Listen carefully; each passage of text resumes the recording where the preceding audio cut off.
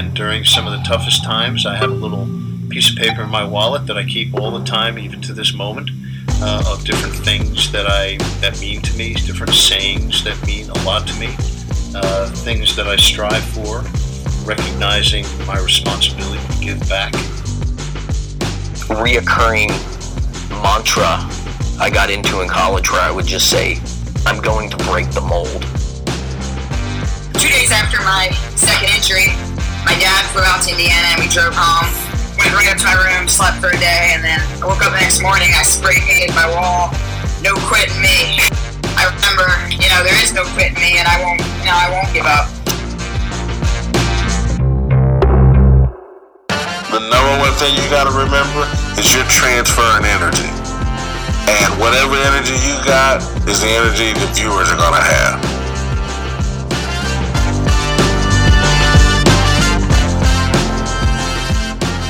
You are listening to Intentional Performers with Brian Levinson, where we talk with experts of craft about their journey and what they have intentionally done to be their best self. As we talk with them, the hope is that we uncover intentional gems that you can use in your life. Now, let's kick it over to Brian to introduce this week's guest.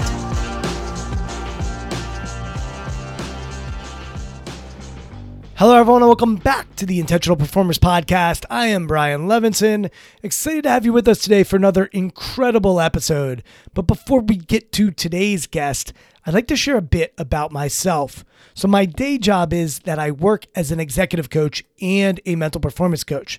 And I founded a company called Strong Skills. And at Strong Skills, our team is on a mission to change how the world thinks about soft skills. See, we are facilitators and coaches, and we truly believe that labeling competencies like leadership, teamwork, and communication as soft devalues and minimizes the importance of these skills. And one of the strong skills that we teach is what we call Shift Your Mind. And the teachings come from my book, which came out in October of 2020. If you enjoyed today's conversation or any of our past guests, then know you're going to love the book. You can head over to Amazon or anywhere books are sold to purchase, and you can even listen to the audiobook via Audible.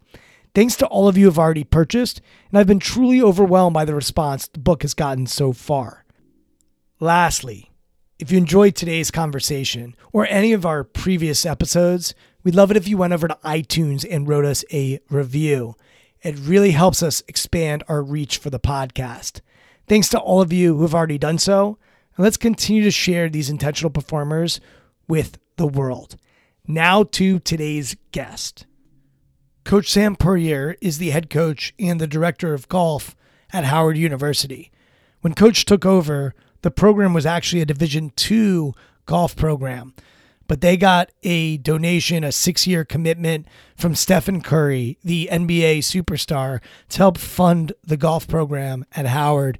And since that time, since Coach has taken over, they've really turned into quite a program. So Coach came from Michigan State University, where he helped lead them to a Big Ten championship. And Coach was actually the first African-American head coach in golf at a Power 5 conference. He goes from Michigan State to Howard, and as you'll find in this conversation, he really is someone who focuses on his mission and cares deeply about pouring into young people and giving back to people that look like him. And golf hasn't always been open to people that look like Sam. Even though his dad played golf at a high level and Sam played golf at a high level, what you're going to find from Coach is he really wants to inspire not just the student athletes at Howard, but to people that look like him to continue to get access to golf and to other parts of our country that maybe they haven't always gotten access to in the past. Coach has a ton of accolades. He's produced one national championship. He's won, as I said, the Big Ten championship when he was at Michigan State. He coached at Stanford, where he was an assistant coach. He's gotten 2 Coach of the Year honors. He's won a ton of awards. And Coach is also an author. He shared an inspiring story in his book, Diamonds in the Rough, which talks about his journey and his love affair with golf, not just from a golf standpoint, but also a life standpoint, and the life skills that he instilled in a lot of young people who otherwise may not have gotten access to the wonderful sport of golf. He's been recognized by several media outlets, including ESPN, the Big Ten Network, and Inside the PGA tour. He has served as a consultant for the movie From the Rough. He has really done quite a bit. He talks about being a grandfather and a father as well in this conversation. So I'm so excited to share Coach with you. So here is Sam Puryear. Coach, thanks for coming on the podcast. And actually, as I say that word, Coach, you've got Coach Puryear on the screen as we record this over Zoom. And it's hitting me that perhaps not all golf coaches in college athletics would go by coach. And that word coach to me carries great weight and meaning and respect. Do your student athletes call you coach? Do they call you Mister? Do they call you, Sam? What do they call you? And why do they call you that? Yeah, most call me coach. Some call me Coach P. When I think about the word coach, actually, it goes back hundreds and hundreds of years. Because to me, in the beginning, if you do the real research, the word coach was really used before teacher. That word was used in the beginning, and in really autocratic societies where the financial piece was really huge. Coach actually meant something, meant a lot actually. So for me, when you say I'm being coached by a person, it does bear a lot of weight because at the end of the day, um, that coach is a mentor, parental figure, sometimes psychiatrist, psychologist, sometimes just a buffer, sometimes just a great pillow to listen. That coach embodies a lot of those at the end of the day. It's interesting. You talk about the origins of the word. I call myself a coach as well. And the origins actually come from a town in Hungary, which is Coaches Hungary, KOCS. Yep. And that's where like the horse and buggy, the carriage was invented. Exactly. And I love this notion of a coach. Their job is to help someone get from where they are to where they want to go. Right. And the horse and buggy or the carriage or the coach, that's what the role of the coach or the horse and buggy or the carriage is, to take them from this destination and bring them to another destination. Right. And as I read your book, there was a acronym that stood out, which was KISSMIF. Keep it simple, make it fun. Yep. And I've worked with golfers for a lot of years. The KISS method, keep it simple, stupid, is something I'd heard a lot of through the years, but I hadn't seen anything like keep it simple, make it fun. Right. It seems like youth sports, especially college athletics as well, has gotten complicated, and there's less focus on simplicity and fun. And so simple and fun are two words that shine through that acronym. What are your thoughts on the state of sports and our ability to keep it simple and make it fun? I think the state of sports is probably inclusive of the stage of sports. So I think from beginning sports as a youth, as a young person, working your way up to collegiate athletics, to professional athletics, I think they all take on a different meaning. So the keep it simple, make it fun perspective for me is the way the best professionals even look at it. So if you look at your best professional athletes, you look at the Stephen Currys and LeBron James and some of these kind of people, and you take it down to your college folks that are having a blast, they're keeping it simple, making it fun, but then the only caveat, they pay attention to the details and they take care of themselves in such a way. I think what's starting to really hurt youth sports is that now money has been placed behind some of the youth sports leading to the AAUs. But I think some of the negative now is based on that, some of the students aren't having fun. Fun has been taken out. And I think when you're 6, 7, 8, 9, 13 years old, you have to have fun doing it. And I just don't think at that younger age you see it as a job. You have all of your life to work. But if you're not enjoying something, it becomes tedious and monotonous, and it just becomes overbearing at a certain point. And I think right now some youth sports are going away from the fun perspective and more towards the job perspective, which is really interesting because most of the people pushing were only average themselves. Isn't that interesting? a below average to average person is pushing you to become a professional. It's something that they 9 times out of 10 don't have any experience about. It's fascinating. My son will be 8 in December, and he loves soccer. So I said to him, I was like, all right, well, I know there's soccer clubs in the area. I've worked with them. I've spoken to them.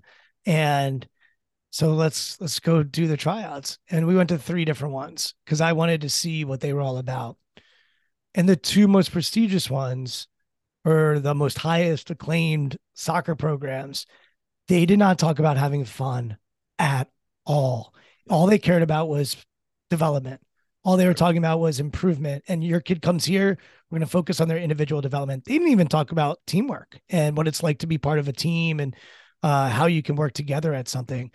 Only one of them talked about fun, one of the 3. And it was mind blowing to me that for 8-year-olds or 9-year-olds or 16-year-olds, by the way, to your point, that fun wouldn't be part of the equation. We play golf, we play soccer, we play instruments.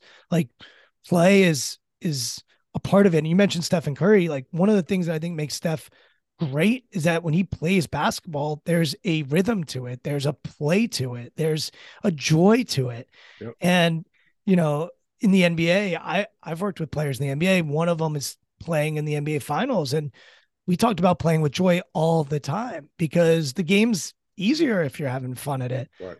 But it is wild. I think you hit the nail on the head. I think with the money and the professionalization of it and the business side of it, once that has seeped into our youth sports, it's a dangerous place to be in. Well, it is at that age because I think when a young person is 7, 8, 9, 10 years old, we realistically don't know what they're going to be great at anyway. And they may be blessed enough to be great at several things.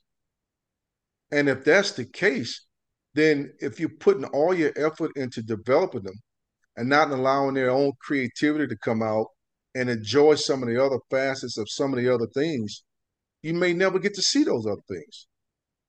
And that's where I think that's right now what I see we're really missing out on young kids. I really do, because we're pushing them away from things based on what we think they should be doing. And I think I'm still an old fashioned believer that there should be a slight exposure and acclimation to a lot of things before we engage in those 1 or 2 that they're specifically good at. Because I really think some of these sports like you're talking about, there's so much more involved in a sport than just the development. I mean, we're talking about life skills you're developing, from being healthier lifestyles, knowing how to eat and train and rest and recover. Those are good things, not just for athletes, but for normal people. If you start teaching students how to work out, how to keep their spine flexed. I mean, if you talk to doctors, medical professionals will tell you people that have more flexibility. Now, I've seen these statistics. People that have more flexibility around their spine live longer lives. Well, if you're working with somebody who's never stretched and you're not teaching them to stretch, and what are we doing here? We're creating lifestyles. We're creating life skills, supposedly. And also, what you're doing too, I love what you said a minute ago. They're not talking about teamwork, because I think when you're doing it properly, when these young people get older, teamwork is how we survive. Working with your next door neighbor on how to have your yards being in sync, working with the person in the PTA, working together as a team, how to raise money for the middle school or the high school. All of those things, that's teamwork. And I think youth sports ingratiates the entire family to be on that platform to do stuff like that.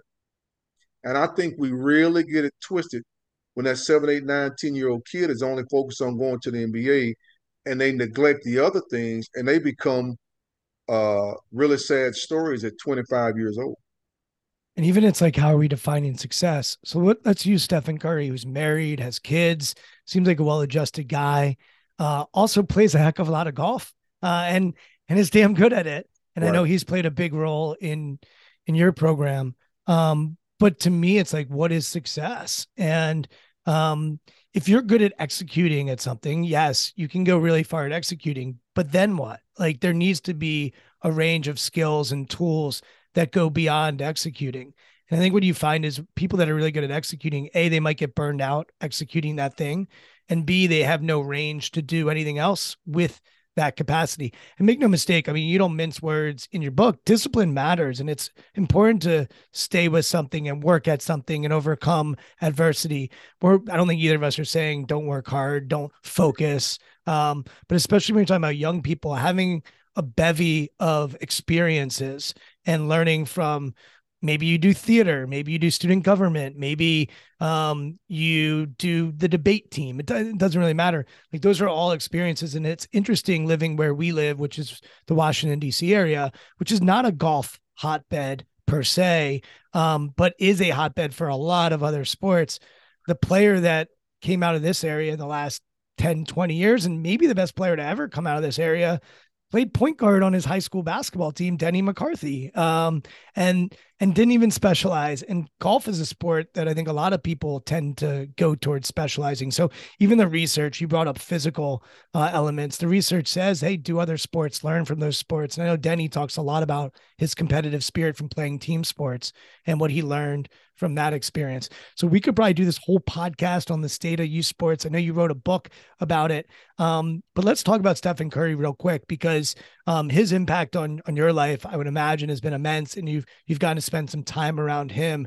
Can you talk a bit about his desire to make an impact in the sport of golf, and specifically about Howard, and then going forward, we'll get back into kids and talking about your experience with kids, but talk about Steph and what you've noticed from him and how he operates and how he thinks about things. Yeah, I think right now, and I shared this with Rolling Stone magazine a year ago. I think his impact right now in the urban African American brown market is as vast as any impact I've seen. It starts from not only his association with creating a program here at Howard, which he did, but what he's also done with the underrated tour. His underrated tour has taken 30 to 40 to 50 young people around the country. He's paying the fees, putting them on unbelievable golf courses, giving them exposure to compete, which helps them get recruited, which helps them, with some of the other things that you and I have been talking about. And I think right now his role in that is only growing, and it's been remarkable. And so, as, when you speak with him, you understand that he was raised properly. His mom and dad raised him right. And what I mean by that is, because he's younger than my brother, and what you realize is, he understood the value of family. Number one, he also understood that, I call it a performance pie. So he was able to have training time, family time, lifetime, friend time, all the different things in that performance pie that were going to help you become incredible. But he also had the influence of mom and of dad. And that's what the one thing he and I actually had in common when we first met playing golf many, many years ago, way before I came here to Howard. And so, that being the case, you realize that this young man is a champion for young people. And it's easy to rally around people that want to change that narrative to make that difference. So for me, what he's done for young people in general, in that brown and black community, and what he's done at Howard is probably something that should be studied in school of businesses around the country within the next 15 years, I think. Yeah, I agree. It's interesting as you describe Steph. His dad played in the NBA. You would probably classify him as a rich kid. And before we started talking, you sort of referenced this idea that rich kids and poor kids are not all that different, and we often make this distinction between the two. And it's interesting because I've worked with NBA teams, and there were some NBA teams that I worked with that loved kids who came from humble beginnings, and they would say they have a chip on their shoulder, and they have a dog in them, or whatever the phrase they would use. And I would say to them, I'm like, okay, they may have all that, but where someone came from is one element of their character and how they see the Exactly. world.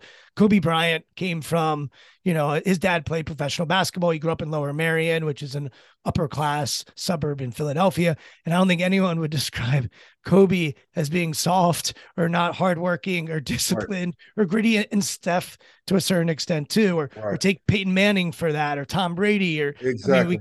we could keep going. Yeah, Serena Williams may have come up with less than, but that work ethic, discipline, hard work is not necessarily taught because of someone's economic status.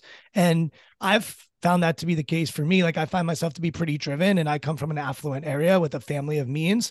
And yet when I was a sophomore in high school, I got introduced to kids from HD Woodson High School, which is in Southeast DC.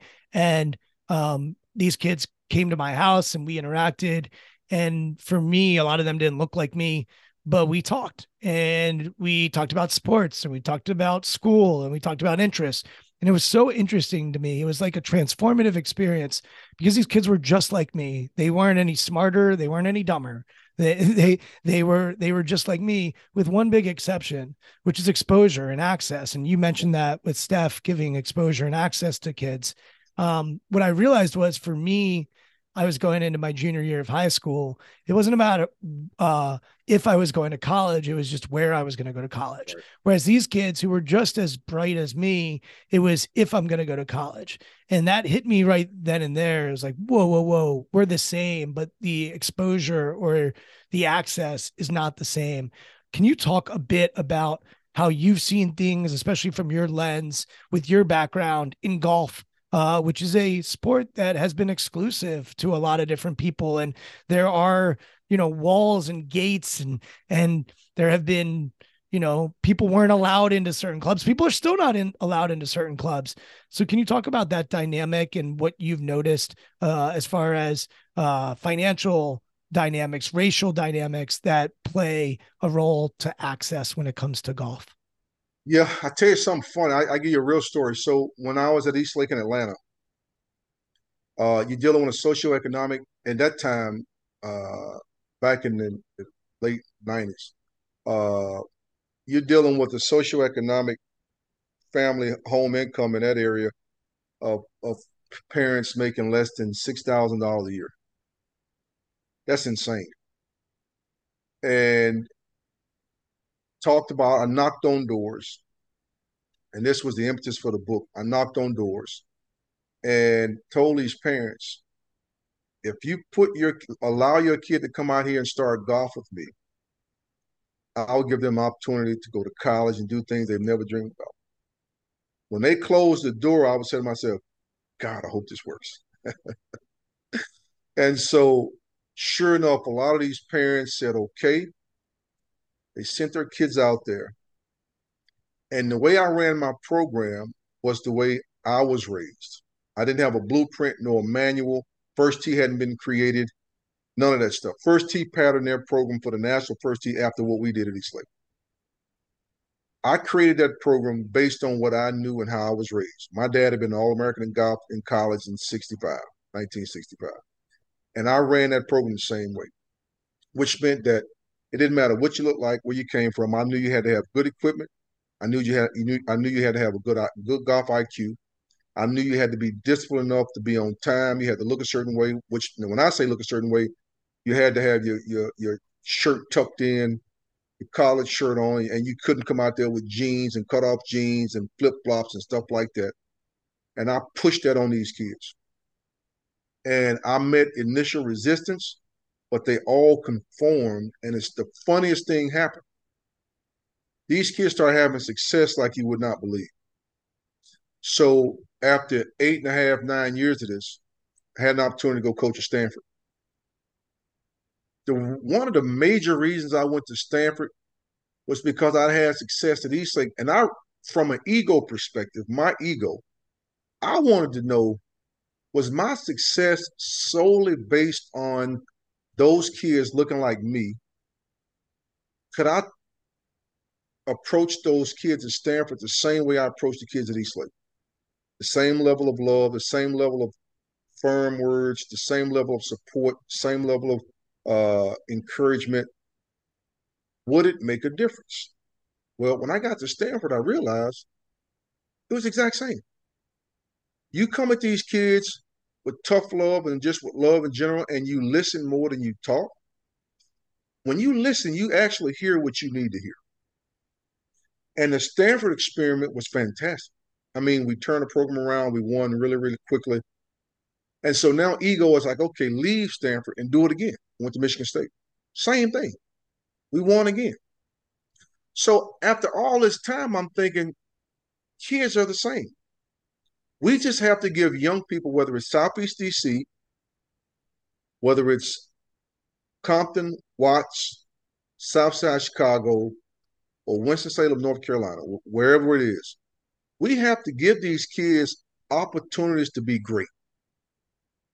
If we give them those opportunities, a percentage of these kids are going to excel in life. I'll never say sport because sport is a part of life. They will excel in life, which means they can be successful in the classroom. And I love what you said earlier. Success is not just defined a guy or girl getting all A's. That's success is defined in so many different ways. There's so many billionaires and millionaires right now that were not A students. So in my mind, I realized that hey, let me provide these young people an opportunity. If so, they will have a chance to be successful. So when Howard called, I said, now let's see if all of what I've learned and what I've been taught, I can take to a HBCU and push the things that I know and see if we can be successful. Well, now you see in 3 years, it works. These young people not only are good students, they're really good players, they're better people. And those that are not successful on the golf course as far as becoming professionals will be a professional at life in something. And to me, that's when you realize this thing really works. And so I pride myself into to being the Pied Piper, the Moses, if you will, of young folks. I want to lead them to the better side. That's my goal. How do you define your own success? That's that. Hey, now you might have just asked me the $25,000 question. My success at this point is when I see young people that tell me they have a dream, and at the end of their tenure, they have a chance to live it. So in this case, right now, if you would say, how can you define success at Howard? When I came in, before I took the job, I said, if I can win one of the HBCU national championships, if I can win a conference title, if I at least have one young person that says they want to become a professional and put them in a position to do it, I said I will be successful. I said if I also have the rest of those teams be in a position to help each graduate get a job, I know that I've done my job. 3 years later, I've exceeded all those expectations. I deem it as a success. I have young people now that want to play professionally when their time is here. I have a lot of young people that have got great internships and phenomenal jobs. We've won two of the HBCU national championships now. We've won the conference title. As far as I'm concerned, it's been a huge success. About 10 years from now, so let's say June 2033, what transpired? Great question. I would say being able to replicate this story, if I'm able to be in a position to help replicate this story in other institutions, potentially to get more kids involved in more communities. Like even right now, I'm at Howard, but I'm working with different people, and I just did this today. There are a couple kids I met here in the city, young people, 15 years old, that kind of ran afoul, made a couple silly mistakes in life. I'm trying to help these kids get on the right track and just get decent jobs so they can graduate high school and be a productive person. So every community I go in, I want to do the same thing. Because to me, going to college does not make you successful. But having a chance to be a productive person means learning how to live amongst others and doing those things necessary to be productive. So learning life skills, working on keeping a clean record, uh, developing a work ethic, being willing to do what you have to do to support you. And if you get older and you have a family, support your family. To me, those are the things that are going to be inherently important uh, at the end of my journey that are going to help me say, Sam, you've been successful. My dad used to always say to me, hey, have you ever seen a Brinks truck follow a funeral procession? I said, no. He said, exactly. There's no such thing. He said, so the riches that you leave on this earth won't come in the form of bills. They come in the form of the spirits and the hearts that you've touched. I live every single day believing in that. You mentioned family. You're a grandfather. What's different about being a grandfather than being a coach or a father? How's that role changed how you interact with people? That's, I look at it from perspective. Grandparents, in my estimation, are kind of like the guard at the country club before you get in the gate. He's probably the guy. He might look tough and mean on the outside, like he really doesn't want to let you in, but he's the guy that's happy to say, hey, enjoy your day. He's gonna let you in the gate because he knows once you go in, you're gonna definitely gonna leave. And that's how I feel about being a grandfather. Because at the end of the day, you deal with your grandkids, but they're gonna leave at the end of the day and they're going back home. So while they're in the gates, you want to make sure they have the time of their life. In part, you want them to have a really good experience so they always want to come back. I love that. That's a cool analogy. And I'm thinking about your world, and we've sort of focused on rich kids, poor kids, grandfather versus being a father. But there's another element to your role at Howard, which is that you work with the men and the women. And I know, having worked with men's sports teams and women's sports teams and men executives and women executives, that there are some distinctions there. And I'm curious for you what that's been like working, across genders and what it's like to work with women and what it might be like to work with men. And of course, there's similarities, but I'd be curious what differences you might have noticed.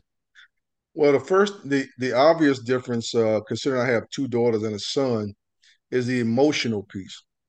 I'm not the most emotional guy. Everybody that knows me would tell you that. But the ladies on the team, they keep me honest. And what I mean by that is they make me see things differently to where, sometimes they might need a hug.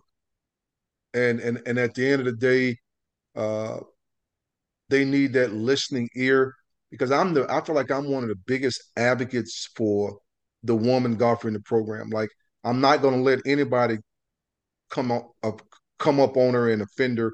I'm the protector, so to speak. I'm the dad away from the dad. It's funny, one of the girls on my team, she calls me her DC dad. Marley, she calls me her DC dad. She said, my dad is in LA, but coach, you my DC dad. And I appreciate that because she knows I'm going to protect her and I have her back and I have her best interest in hand.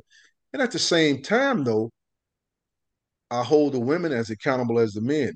You're here to win. We're going to do the things that it takes to win. We're not going to cut any corners. So I'm not going to have any slack on you. I'm going to treat you the same way as I treat the guys because ultimately our number one goal here is to win. Our number two goal here is to maximize whatever ounce of potential we have in us in the classroom and on the golf course so that we can be the best version of ourselves. I would imagine your parents instilled a lot of that in you. And in the book, you talk about your parents teaching you that it's better to give than to receive. And I'm Right. imagining you knocking on those doors in East Lake and, trying to give to those people and, looking in the parents in the eye and saying, hey, I want to pour into your child. Who gives to you? Who supports you? Who do you go to for help? Boy, holy cow, that's a great question. I would say to this day, I would say my parents, my brother, I'm married now. I got married in December. So I would say, my wife tries to do that. But it's always been for the most part, I spend, I prescribe to this philosophy of the starving baker, the starving baker syndrome. When you go to bakeries around the world, the bakers in their mind are always responsible for making sure everybody that comes in the shop is well fed, and loves the food. The one issue that most bakers face, they're some of the unhealthiest people on the planet. So I fight that a lot of times, and I say to myself, I never want to be the starving baker. So a lot of it I help try to pour into myself as if to say, okay, you're feeding these people. I know you're tired, but you need to go to the gym. I know you're tired, buddy, but you need to get some sleep. I know you're exhausted and you really don't want to do it, but you need to make sure you eat better. Yeah, you might want a donut and some ice cream. A few more beets and some Brussels sprouts might be the best bet. I know you feel stressed out. What can you do right now to relieve your stress? Well, I can write my thoughts down. I can read because I read a lot, write and read and exercise. And then I try to surround myself in my village with my wife and my family and my friends that I know will hold me accountable, be honest, but I also know that they're willing to pour into me. And I think what that has done, that has been able to, I get accused all the time, the students on the team, especially on the girls' side, they'll say, Coach, you don't sleep. You need to sleep more. And they're right. I do. But I spend so much time thinking about how to make their lives better that oftentimes I'm willing to sacrifice me to save them. But you're right. That's one of the things I battle the most is how to maintain and develop that balance. Yeah, there's an old adage, you can't pour from an empty cup. And That's right. I think about that when I hear you. And when I think about people who can't pour from an empty cup in sports, I think of football coaches. And football coaches, more than any other sport coaches that I've been around, eat, breathe, sleep their sport. There's almost like this idea that you should have a bed in your office and you should be the first one there at 3 a.m. And I think part of it is because they impact the game with every play call and their capacity to actually influence the outcome of a game is probably bigger than a lot of other sports, certainly bigger than a sport like golf, where you're even limited in what you're allowed to say, when they're competing. You had two football coaches that you looked up to and influenced you quite a bit, Bill Walsh and Tyrone Willingham. Can you talk about each of them and how they mentored you and how they influenced how you see coaching and how you see things? Yeah, I would say out of those two, Coach Willingham has been amazing to me. And, Coach Walsh gave me some what I call, when I got in the starting block, he gave me some great advice. The first thing I said to him, I said, Coach, I said, from where I sit, I think you're the greatest coach that ever lived.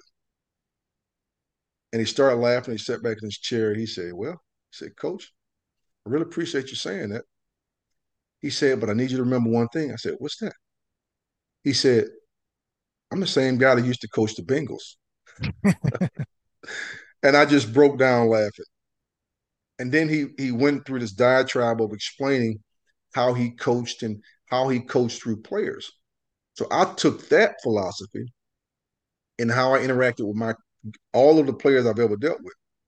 But then Coach Willingham, for me, to me, has really helped stamp and put everything in perspective because at the end of the day, your input and output seem different, but yet they're the same.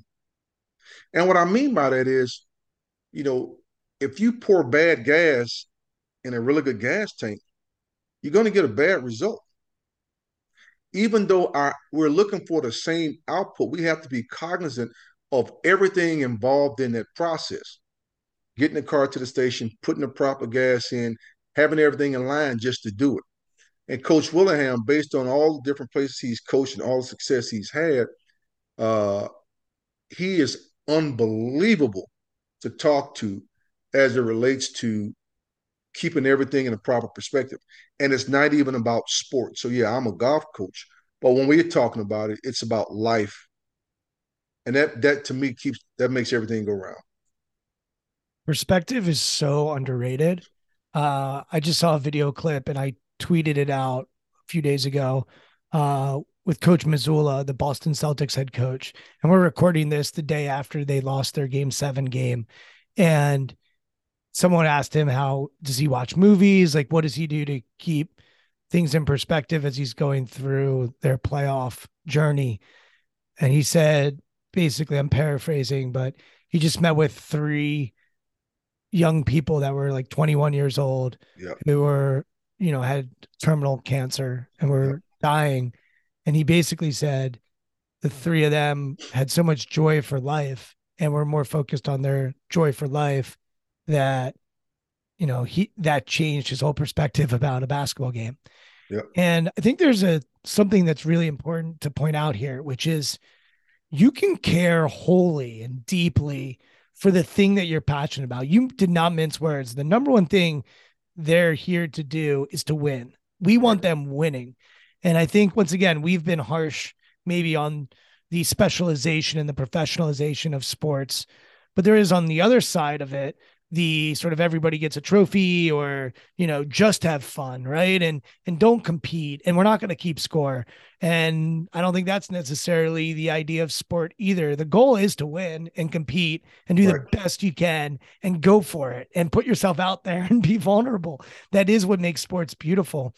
But that perspective piece that Coach Willingham shares with you, and that Coach Missoula shared with the world, gets lost for everybody. And by the way, anyone that plays golf understands this, because you can be on the most beautiful golf course on the most beautiful day with the birds chirping and blue skies and have an awful experience because you can't hit the stupid little white ball that is Yeah. not moving. And you know how to do it. You've done it, but it's just not working. And if you don't have perspective when you're playing golf, you're missing it. I often say when I finish a round, or I usually say it during a round, people always be like, "Oh, how'd your round go?" And I'm like, it can never be bad. Like, how can it ever be bad that you're getting to play this game on a beautiful surface, and you have the privilege to play a sport that a lot of people don't have access to, and you can take whatever amount of time it is. For some, it's 3 hours. For some, it's 6 out of your day to be with friends. And so I would say it's never a bad day if we're out here. Like, we're all lucky to be around each other and get to spend time together, but it's very easy to lose perspective. How do you help your guys still have perspective that they're playing a sport in a game? And by the way, they're doing it at a great university and they're getting access to things that you probably dreamt of as a college golfer yourself, while still saying, "Hey, let's be hungry. Let's go for it. Let's make it happen and let's compete." How do you blend perspective with also competing and going for it? I say to these guys all the time, too much is given, much is expected. And so that being the case, it allows them and me to keep it in perspective. I mean, the goal is to win. I mean, let's not get it twisted. We're out here to win. But at the same time, it's not life or death. But when you set your mind, if you're truly authentic and transparent and honest with yourself, and you set your sights on something, if you're willing to put the work in, you can't. Don't cheat me. Don't cheat yourself. I'm not going to allow you to do it. Now, I'm not a believer in every kid gets a trophy. I don't believe in it. I think if you're on a team, you need to teach kids how to lose. Kids need to learn how to lose, because right now kids don't know how to lose, and something in their life comes, some adversity comes to them. They're jumping off bridges and stuff. You have to learn how to lose. Everybody can't win all the time. That's just not how life is not meant to be that way.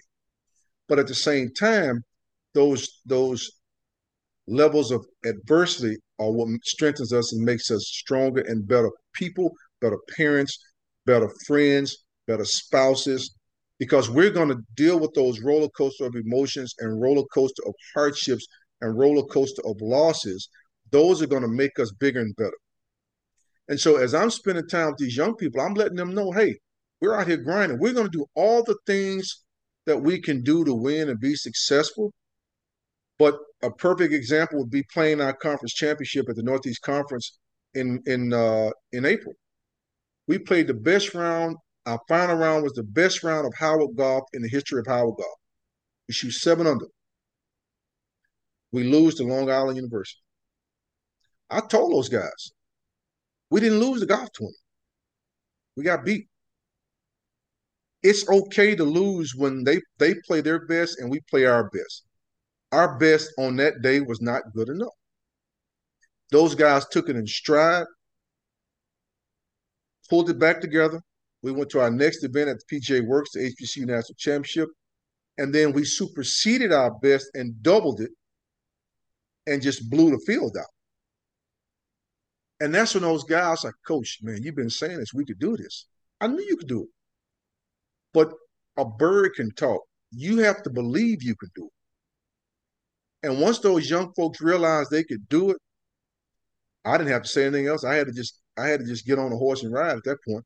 It's like you got Secretariat into Derby. You just ride Secretariat all the way to the finish line. I love the idea that success and failure aren't finite, but there is success and failure. And I think Absolutely. like I do think like if you lose something, you failed at that. And I think it's important to note that. And we make mistakes and we fail in relationships and we fail in friendships. And Yep. it doesn't mean it's finite, but there can be failure and there are successes too. uh, we have some intersections and some overlap, and one of them is Julie Elliott. And so Julie, we wouldn't be having this conversation if it wasn't for Julie. I met her when I was, I think, selling ice cream for a local ice cream company and trying to figure out my life. And she took me under her wing and mentored me and helped me learn about the world of sports psychology, which led to me going down this deep dive to try to find out how people can be their best and what's behind that. And I really don't believe I'm interviewing you today if it's not for her introducing me to that world. Julie works with your team. Can you talk a bit about what Julie does, how she does it, and how she helps your golfers be at their best? I love Julie. I love her. Love her to death. It's funny. I got a text message from her this morning. Um, she's incredibly conscientious. I love her husband too. They- she's very, very conscientious and then very intentional when it comes to dealing with these folks because she's that person that she sees the best in you, but she's also willing to be honest with you.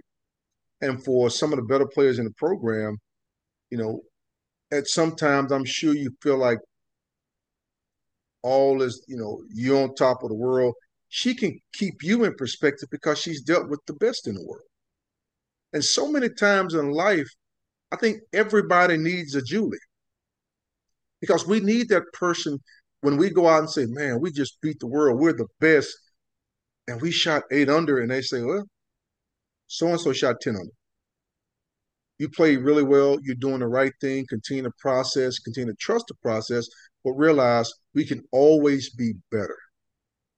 But she also has a knack of being a very, very good listener.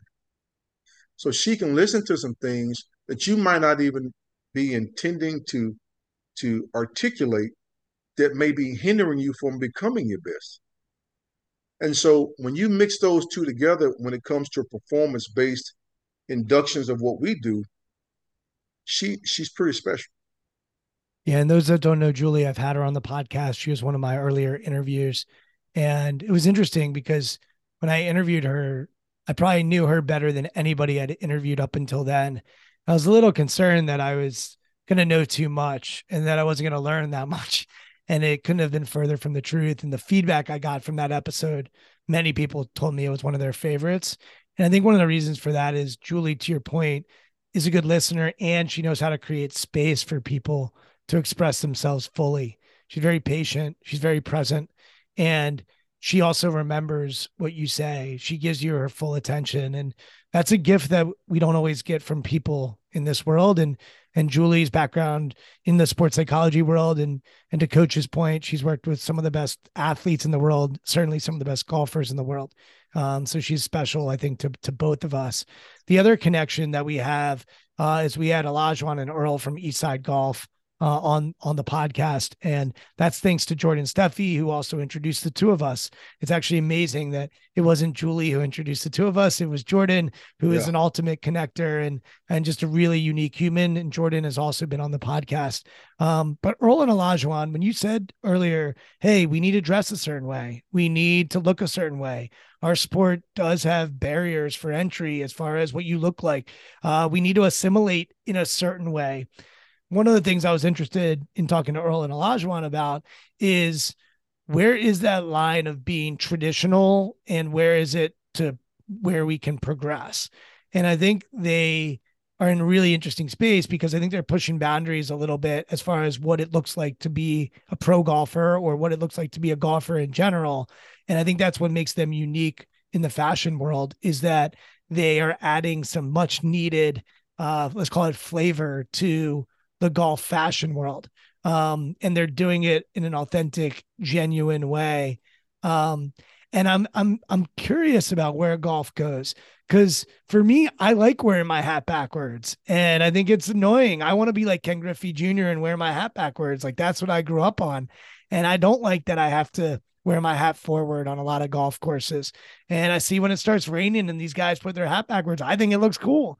Um, and yet there's a line there, right? Where I also respect the fact that you got to tuck in your shirt or that there's a certain look that maybe separates golf from other sports.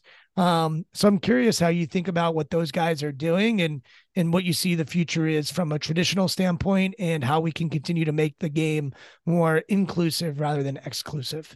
Let me give you, you don't even know this. Let me give you some insight. So I used to allow Elijah one when he was a little boy to come practice on my range. That's true in Atlanta.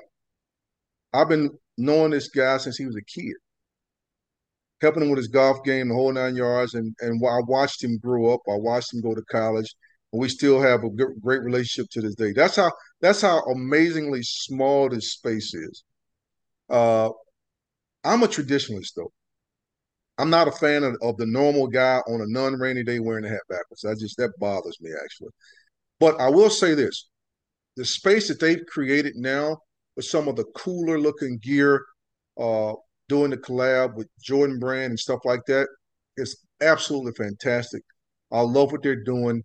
But I do think and I do believe that in life we all have uniforms to wear. Whether people like it or not, people can continue to push the barriers and try to be different and dress however they want to dress. If I'm a pilot, whatever airline I fly for, I wear a uniform. If I'm working for UPS or Amazon or any of these other companies, I'm wearing a uniform. If I work for USPS, if I'm the CEO of the Falcons or the Commanders or the Eagles, when I go into a business meeting, I'm wearing a uniform. My uniform may look different. It might be a nice three-piece suit, but I have on a uniform. In the NFL, when you play, you get fined if your socks and things are not a certain way, but it's a uniform.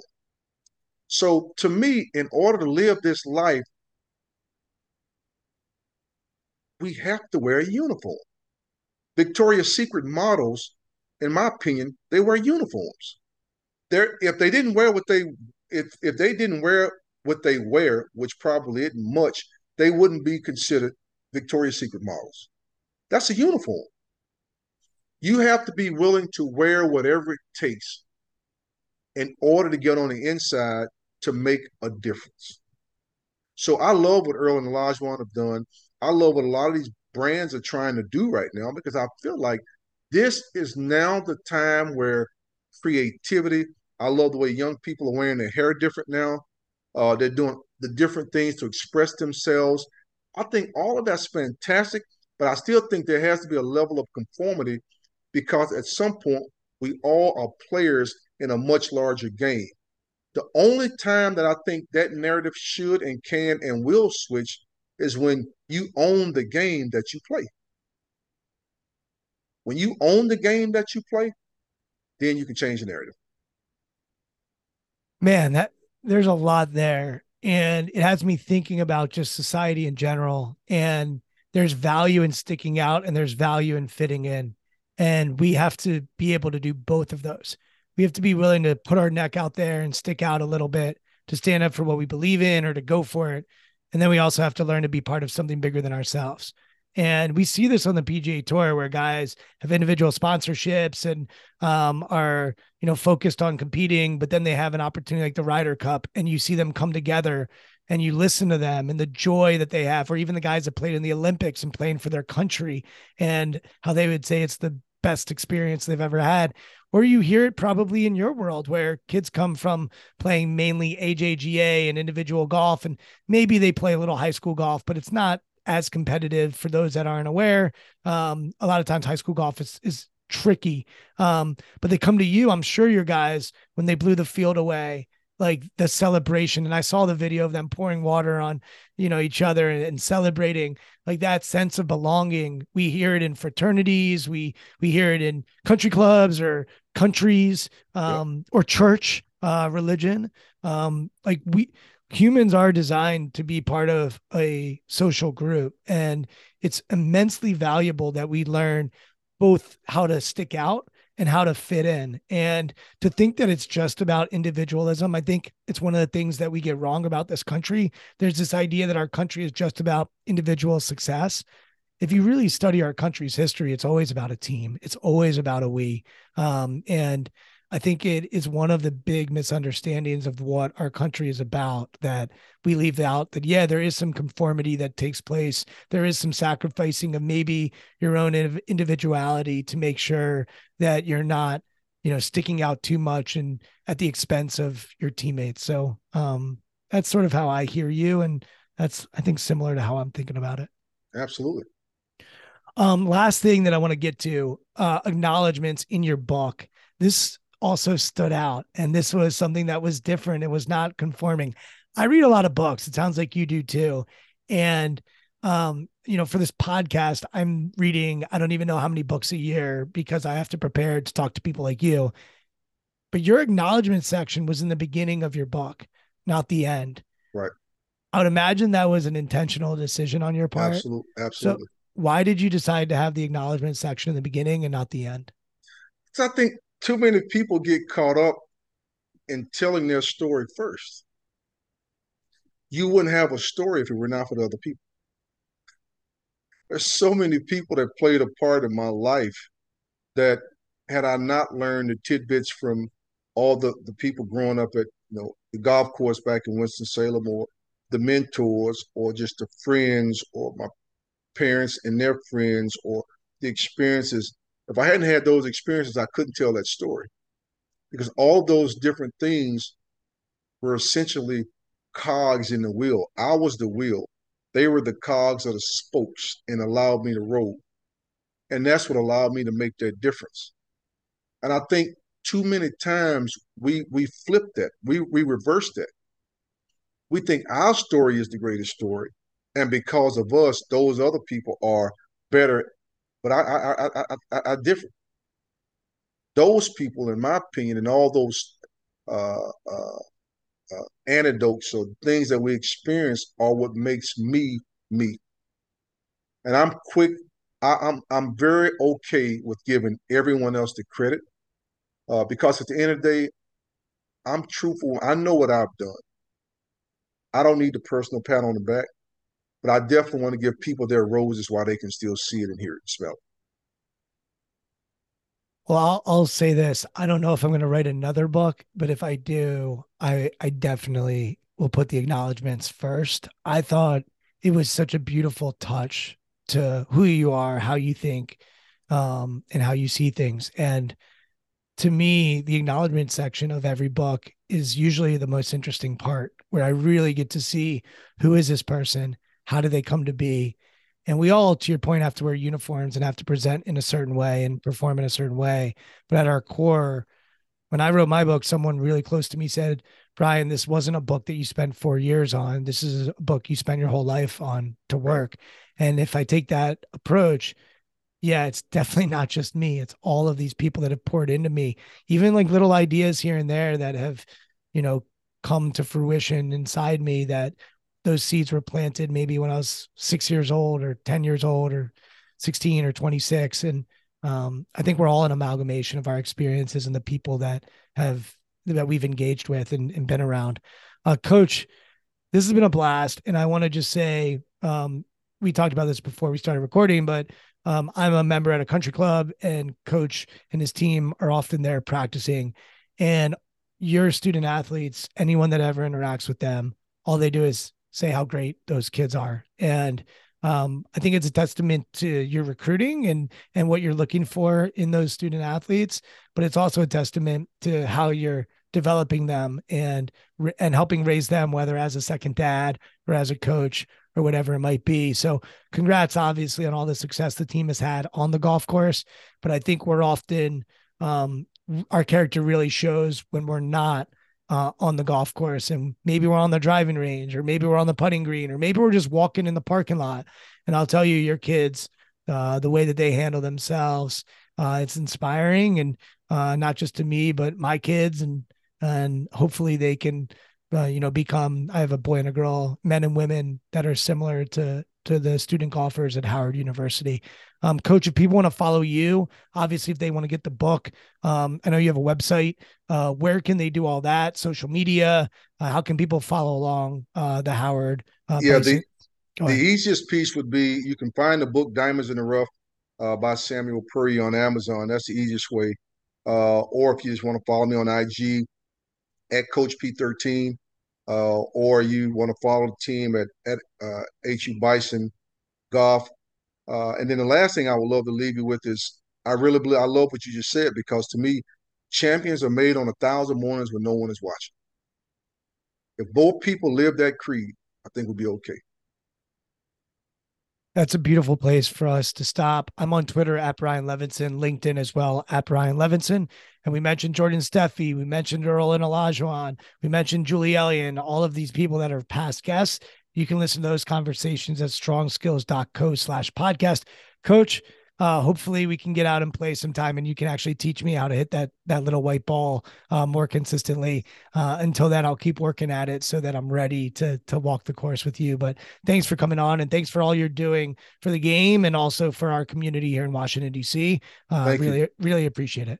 Thank you. I appreciate it. Thanks for your time. It's funny how small the world is. And I look forward to getting out on the course. Let's play some this summer. That'll be fantastic. Sounds good, Coach. Thank you. Thank you for listening to Intentional Performers with Brian Levinson. Here is this week's episode gem. A perfect example would be playing our conference championship at the Northeast Conference in April. We played the best round. Our final round was the best round of Howard golf in the history of Howard golf. We shoot 7 under. We lose to Long Island University. I told those guys, we didn't lose the golf tournament. We got beaten. It's okay to lose when they play their best and we play our best. Our best on that day was not good enough. Those guys took it in stride, pulled it back together. We went to our next event at the PGA Works, the HBCU National Championship, and then we superseded our best and doubled it and just blew the field out. And that's when those guys like, Coach, man, you've been saying this, we could do this. I knew you could do it. But a bird can talk. You have to believe you could do it.